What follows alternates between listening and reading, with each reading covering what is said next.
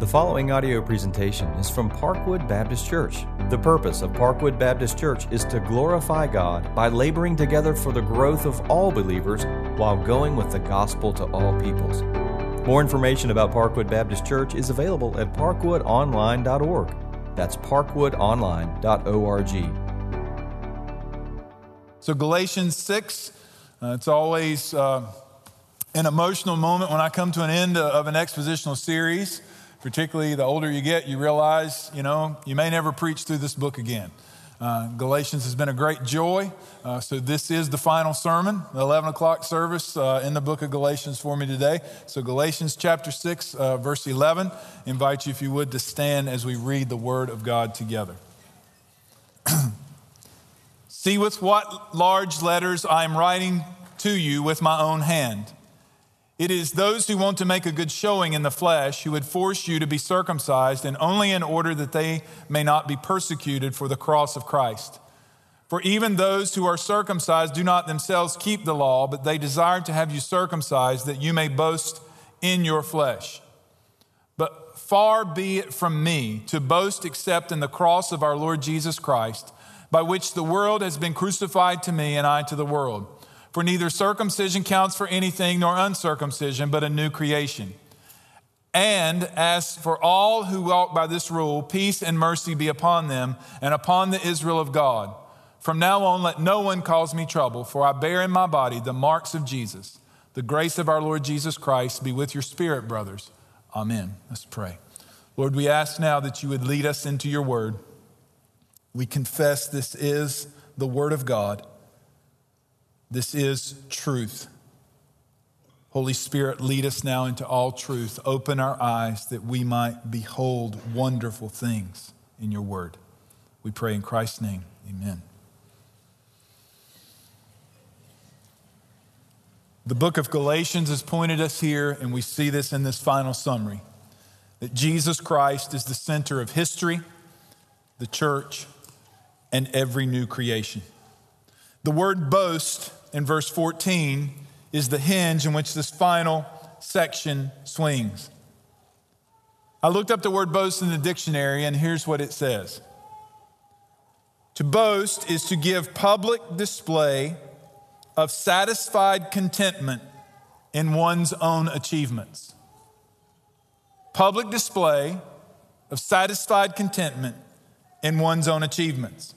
I thought, well, that's easy to define in terms of what Paul means here. So here's my definition of boasting as it relates to this text.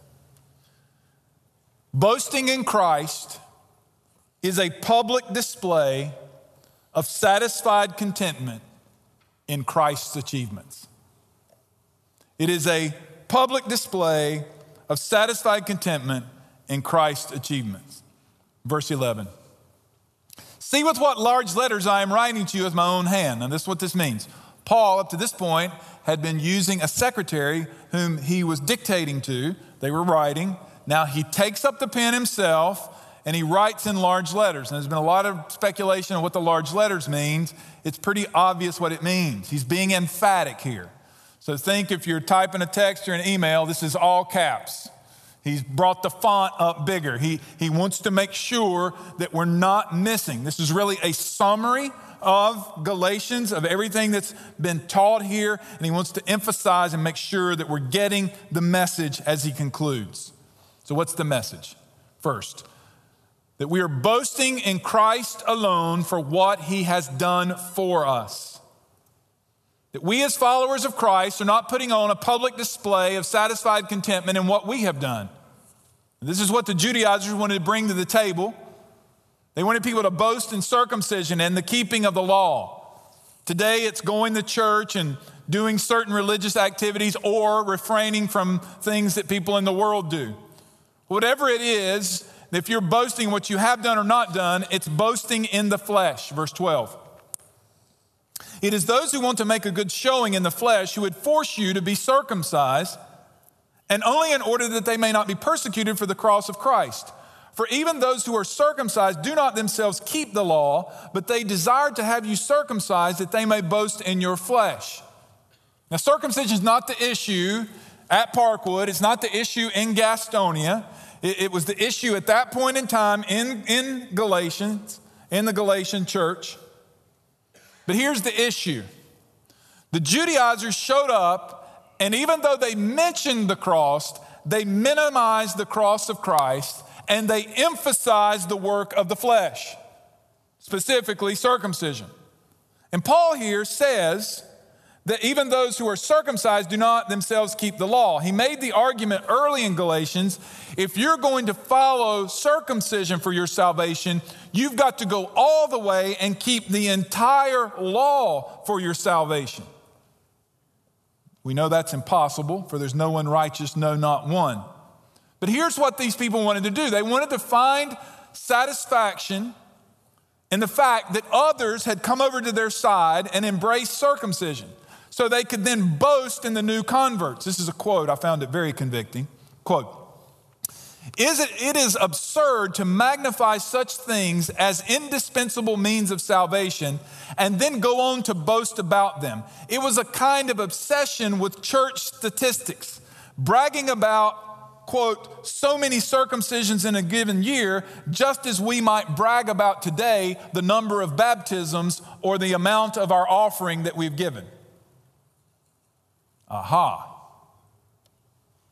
We're no different.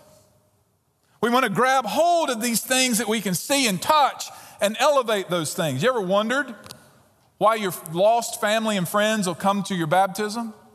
You ever wondered why lost family and friends will come to a baby dedication? Because what they're seeing, so you better be clear with the gospel. This is why we're so clear on baptism days and baby dedication days. You better be clear with your lost family members that what we're doing in no way saves. That these outward acts are not the result, do not result in our salvation. Now here's the issue. When they promoted circumcision, they were avoiding the offense of the cross. So you got to ask the question then, what is the offense of the cross? Why does the cross offend? You see, it says in verse 12, in order that they may not be persecuted for the cross of Christ. The offense of the cross is just this. Jesus died on the cross for sinners. He became a curse for us. The cross tells us the truth about ourselves. Namely, we are sinners under the righteous curse of God's law, and we cannot save ourselves. Nothing in history or the universe cuts us down to size like the cross of Jesus Christ. All of us on some level have an inflated view of ourselves, especially when it comes to self-righteousness, until we visit Calvary. It is there at the foot of the cross that we shrink down to our true size as to who we really are. This is a quote. The gospel is offensive to the liberal, because the liberal charges the gospel with intolerance. Because the gospel says only those who look to the cross are saved.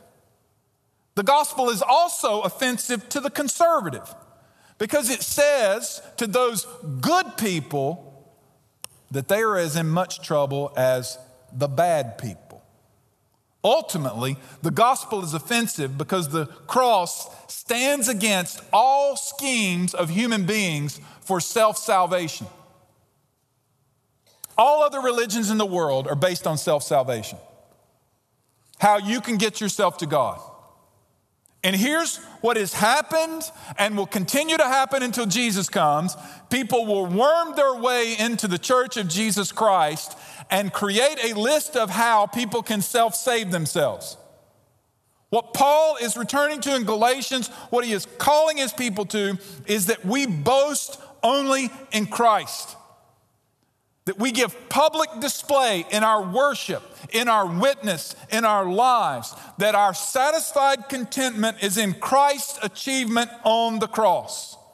We boast in the cross. We boast in what Christ has done for us. Verse 14, far be it from me to boast except in the cross of our Lord Jesus Christ, by which the world has been crucified to me and I to the world.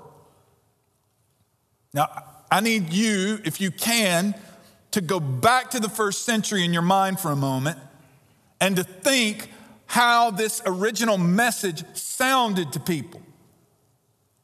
Crosses are very common in our society. People wear them around their neck as jewelry. They get them tattooed on their body.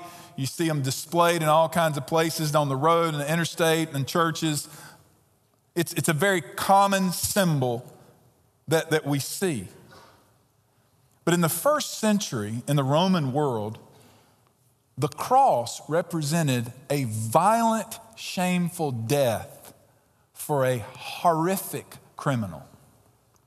Here's the best way to shock your mind into what we're talking about. Crosses were for Ted Bundys.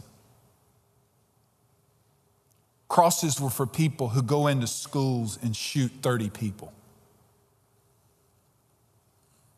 The cross was an offensive thing. People didn't even use the word. It wasn't a part of common vocabulary because it was seen as such a horrific, awful thing. And for Paul to say, far be it for me to boast except in the cross of Christ, that grabbed the attention of people. For the Jew, it was a stumbling block. For the Greek, it was foolishness, 1 Corinthians 1:23. Because here's what the cross does. The cross exposes man's desperate state, that we are completely bankrupt. The suffering of Jesus was necessary. Galatians 3:13, Christ redeemed us from the curse of the law by becoming a curse for us. For it is written, cursed is everyone who hanged on a tree. You see, the curse of the law has been removed from us who trust in Christ because Christ took the curse on himself. At Golgotha, a real moment in time, history was altered forever. It wasn't just a day. It was a significant day where the unexplainable happened. The sky went dark. The whole universe communicated. History has been altered. The earth quaked. It gave up the dead from graves. At that moment, everything changed. People in the first few centuries understood this. They reset time around this. They started counting years surrounding the life and death of Jesus Christ. And here's what we've got to understand. When we look to Christ and we believe and we trust for what he has done and accomplished on our behalf on the cross, what we could not accomplish for ourselves, our personal history is altered forever. That when we trust in Christ and what he has accomplished on our behalf, we say with Paul in Galatians 2:20, I have been crucified with Christ. It is no longer I who live, but Christ who lives in me. And the life I now live in the flesh, I live by faith in the Son of God who loved me and gave himself for me. You see, the cross kills the old person and introduces a brand new reality. This reality is defined in the end of verse 14 when Paul says, by which the world has been crucified to me and I to the world. What does that mean? It means that the world no longer rules over the person who is trusting in the finished work of Christ. It means that they no longer answer to the world. Now let's get down to the core issue here of the world and boasting. Hear me. Whatever you're boasting in, that is your salvation.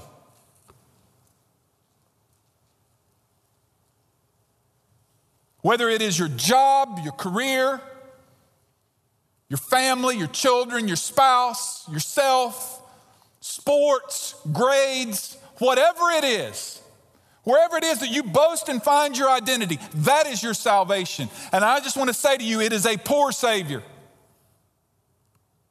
It will come up short. It will not last, and it will not work. You know when people wake up to this reality that these false saviors won't save? Death. When life comes to an end, people begin to rethink everything they've ever thought. Well, friends, everything changed at death. Not mine and not yours. Everything changed at the death of Jesus Christ our Lord. And when we look to the finished work of Christ, we say, there is nothing in this world that I can boast in. Nothing. There is nothing in this world that controls me. All I must have is Christ and Christ alone. Now hear me. This is the weight that I feel as I come to the end of Galatians and as I preach in this place among you. Brothers and sisters and friends, you cannot boast in yourself and in the cross of Jesus Christ simultaneously. They are opposed to each other. We either boast in Christ alone or we boast in Christ not at all. And I've said this, I hope, clearly through this entire series of Galatians. The same deadly mixture that was going on in the church of Galatia is going on in Gastonia, North Carolina.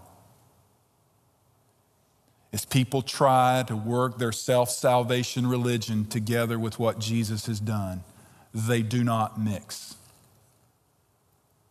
We must look to Christ and to Christ alone for what he has accomplished for us. For what he has accomplished for us, only he could do. We also boast, or boasting in Christ alone, for what he has done in us. These things are not separated. I'm just identifying and looking. So we're not concerned with an external show, what we did or didn't do. It's an inward reality. And because of this inward reality, I can't say I'm better than you, nor do I say I'm inferior to you. You say the same thing. If I am in Christ, here's what's true of me. I am a new creation. So Paul says in verse 15, neither circumcision counts for anything. So that doesn't save you, nor does uncircumcision. So if you're proud of the fact you didn't. So let's press in here. There's a bunch of you in this room who think you're Christians because of the stuff you don't do. No, you're not. You just don't do those things. The only way that you're a Christian is if Christ is in you, is if you are a new creation. And the new creation has dawned through the work of the Holy Spirit when the work of Christ on the cross is applied to our hearts. God said it was going to be this way. I'm just going to quote to you Ezekiel chapter 11. It's in your notes so you can look. This is God speaking. And I will give them one heart, and a new spirit I will put within them. I will remove the heart of stone from their flesh, and I will give them a heart of flesh, that they may walk in my statutes and keep my rules and obey them. And they shall be my people, and I will be their God. Brothers and sisters, this was fulfilled in Jesus Christ and applied to our hearts through the Holy Spirit. Just turn a couple pages back from Galatians to 2 Corinthians 3. 2 Corinthians chapter 3, verse 3. Now hear Paul stating how Ezekiel 11 has come to be. Verse 3. And you show that you are a letter from Christ delivered by us, written not with ink, but with the Spirit of the living God, not on tablets of stone, but on tablets of human hearts. Such is the confidence that we have through Christ toward God. Not that we are sufficient in ourselves to claim anything that is coming from us, but our sufficiency is from God, who made us competent to be ministers of the new covenant, not of the letter, but of the Spirit. For the letter kills. So keeping the law kills. Seeking circumcision kills. Keeping any kind of list somebody comes up with, it kills. But the Spirit gives life. So if anyone is in Christ, he is a new creation. The old is gone. Behold, the new has come. But there's more.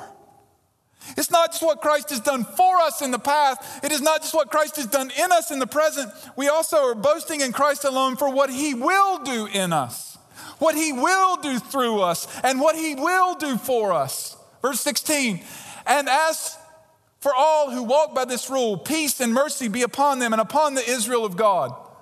The word walk in the Greek is future. This is a future active, all who walk in the future. By this rule, the Greek word is canon. It means measuring rod. Think measuring tape or ruler. So the church, as the Bible was established as to what actually were the books of the Bible that made up what we now call the Holy Bible, in the first few centuries was called the canon, the rule. And here's what the canon reveals. It reveals the living word, the living canon, the living rule, who is Jesus Christ. So those who live by the rule live by the word. They live by the rule who is Christ. And here's what's true for all who are in Christ. Peace and mercy are upon them. Now let's go back to the very beginning of Galatians chapter 1 and look in verse 6. And look at the difference. These verses serve as bookends to the book of Galatians as to whether you get it or not. So peace and mercy is on them. Listen to what he says in verse 6 of chapter 1. I am astonished that you are so quickly deserting him who called you in the grace of Christ and turning to a different gospel. Not that there is another one, but there are some who trouble you and want to distort the gospel of Christ. But even if we or an angel from heaven should preach to you a gospel contrary to the one preached to you, let him be accursed. As we have said before, now I say again, if anyone is preaching to you a gospel contrary to the one you received, let him be accursed. So if you come up with a different measuring stick, you're accursed. That means you're going to face the wrath of God. But for those who look to Christ and look to Christ alone, peace and mercy is upon them. It's not just an individual. If you remember, back in Ezekiel it said, I will give them one heart. A new spirit I will put within them. Who's them?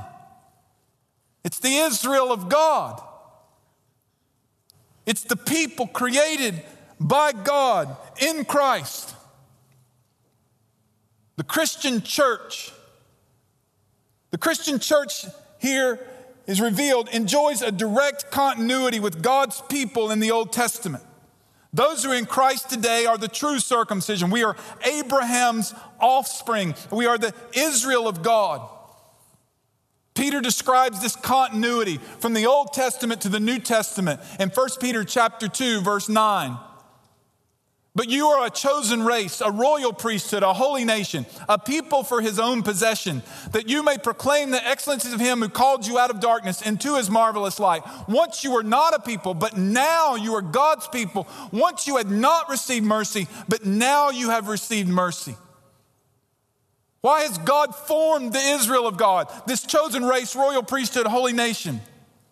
That they may proclaim the excellencies of him who called you out of darkness into his marvelous light. It's parallel. It's what Paul says in verse 14 of chapter 6. We boast in the cross. We boast in how God has brought us from darkness into light. We are his people, both now and forever. There are 2 points of application I want you to see at the end of the text. The first one is a sobering reality, but it must be said. Boasting in Christ alone has real consequences. From now on, let no one trouble me. No one calls me trouble, for I bear in my body the marks of Jesus. Now, in verse 12, Paul made the comment that in order that they may not be persecuted for the cross of Christ, they changed the message of the gospel, something new and different, so that they wouldn't be offensive, is what he's saying. So when Paul is writing here, he's appealing to the Galatian church and saying, there doesn't need to be any trouble from the Galatian church toward me. What should happen from the church is we should empathize with each other, we should care for each other, we should comfort one another. Because here's what we realize: when we go outside of the gathering of the church into the world, there are real consequences for living for Christ and speaking for Christ. Now, I know this is true. This is going to be convicting, but it's the truth. The reason you don't open your mouth for Jesus is not because you don't know how. It's not because you're afraid you're going to mess it up. Let's just all be honest. If we open our mouths for Jesus Christ in this world, there will be consequences. People will push back. People will respond negatively. Paul understood this. And he said to the Galatians, I bear on my body the marks of Jesus. I actually read where people are trying to make the application that slaves were tattooed, so Paul took a tattoo. That is not what this means. Read your Bible. Don't defend something you want to do.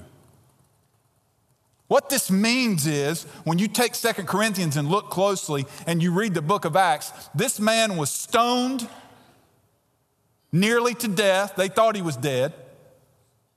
He was beaten multiple times. He was run out of town physically more than once. He was shipwrecked. When you got around Paul, he was a scarred, disabled man. He was a wounded warrior. And it was not because he fought in the army. It was because he publicly boasted in Christ, and it cost him. Paul regularly gave public display of a satisfied contentment in Christ's achievements. And he says to the Galatians, you of all people don't need to cause me trouble. And let me just say this, church. Here's one of the ways you can tell the church is not being the church, is because there's so much infighting in the church. I'm not talking about Parkwood specifically here. I'm talking about locally. The world thinks we're idiots. That we're sitting around fighting and going on with each other. That's what the devil would love. Y'all just fight each other. When God has called us to take this gospel into the world and live with the consequences that it brings. If we did that, we'd come staggering in here on Sundays as wounded warriors in need of triage and first aid with each other, encouragement and help so that we can press on. As a result of that, Paul wrote in Philippians chapter 3, verse 17. You can flip there if you'd like. This is your growth group text for the week. Brothers, and let me say sisters, when the word brothers is in the text, he's appealing to the whole church. Brothers, join in imitating me and keep your eyes on those who walk according to the example you have in us. For many of whom I have often told you, now tell you even with tears, walk as enemies of the cross of Christ. Their end is destruction. Their God is their belly. Their glory is their shame, with minds set on earthly things. Young people, you hear me. The world's begging you to get into this. It's begging you to join with the God of the belly and the glory of the shame and the mind set on earthly things. But if you're in Christ, here's what's true. Our citizenship is in heaven, and we await a Savior, the Lord Jesus Christ, who will transform our lowly body to be like his glorious body by the power that enables him even to subject all things to himself. Which leads me to my final application, that boasting in Christ alone is by his grace forever. Oh, thank God for verse 18. Paul begins the book of Galatians irritated and aggravated, and he ends with gracious language.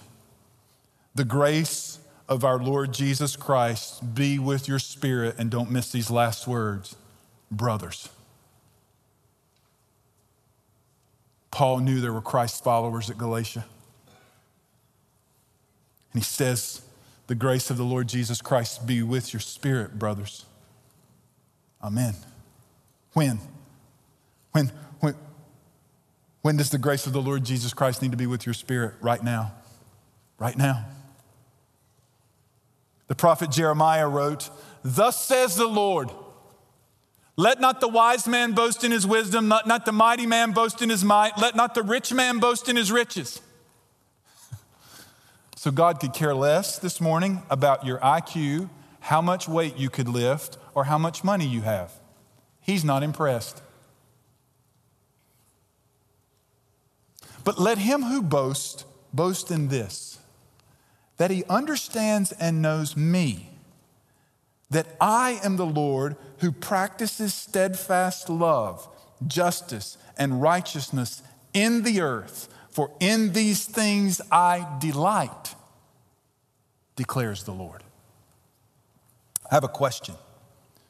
Where can we clearly see that the Lord has practiced steadfast love, justice, and righteousness in the earth? The answer is the history-altering moment of the incarnation, death, and resurrection of Jesus Christ. The summation of God's steadfast love, God's justice being satisfied on the cross, and his righteousness being given to the Israel of God. In that God delights. And what we boast in is that we know God through Christ and what he has accomplished now and brothers and sisters, forever. Jude, now to him who is able to keep you from stumbling and to present you blameless before the presence of his glory with great joy, to the only God our Savior, through Jesus Christ our Lord, be glory and majesty, dominion and authority. Now watch this. Before all time, now and forever. Amen. I've said this several times in the study of Galatians. I'll repeat it one more time. You're all going to stand before God, all of you in this room, each and every one of you. There will be no exception. I plead with you not to try this. God, look, aren't you happy you got me? You got me. God, look what I did. Aren't you impressed? There's only one boast to bring that day. It's Jesus Christ. I don't know if any of you saw what I wrote about the death of Billy Graham. I mean this in the absolute core of my being, and I know what's going on in this society. People think, not everybody, but I would say the majority of people think Billy Graham went to heaven because he did a bunch of good stuff. Billy Graham went to heaven the same way me, you, all of us are going to go, and that is through Christ alone. There is no other way. I'll just say it this way. God's not impressed with Billy Graham.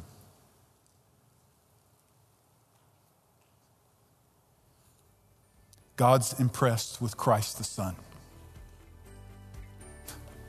We boast in Jesus.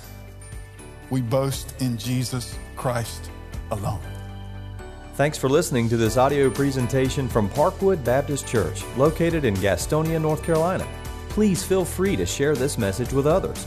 For more information about Parkwood Baptist Church, visit parkwoodonline.org.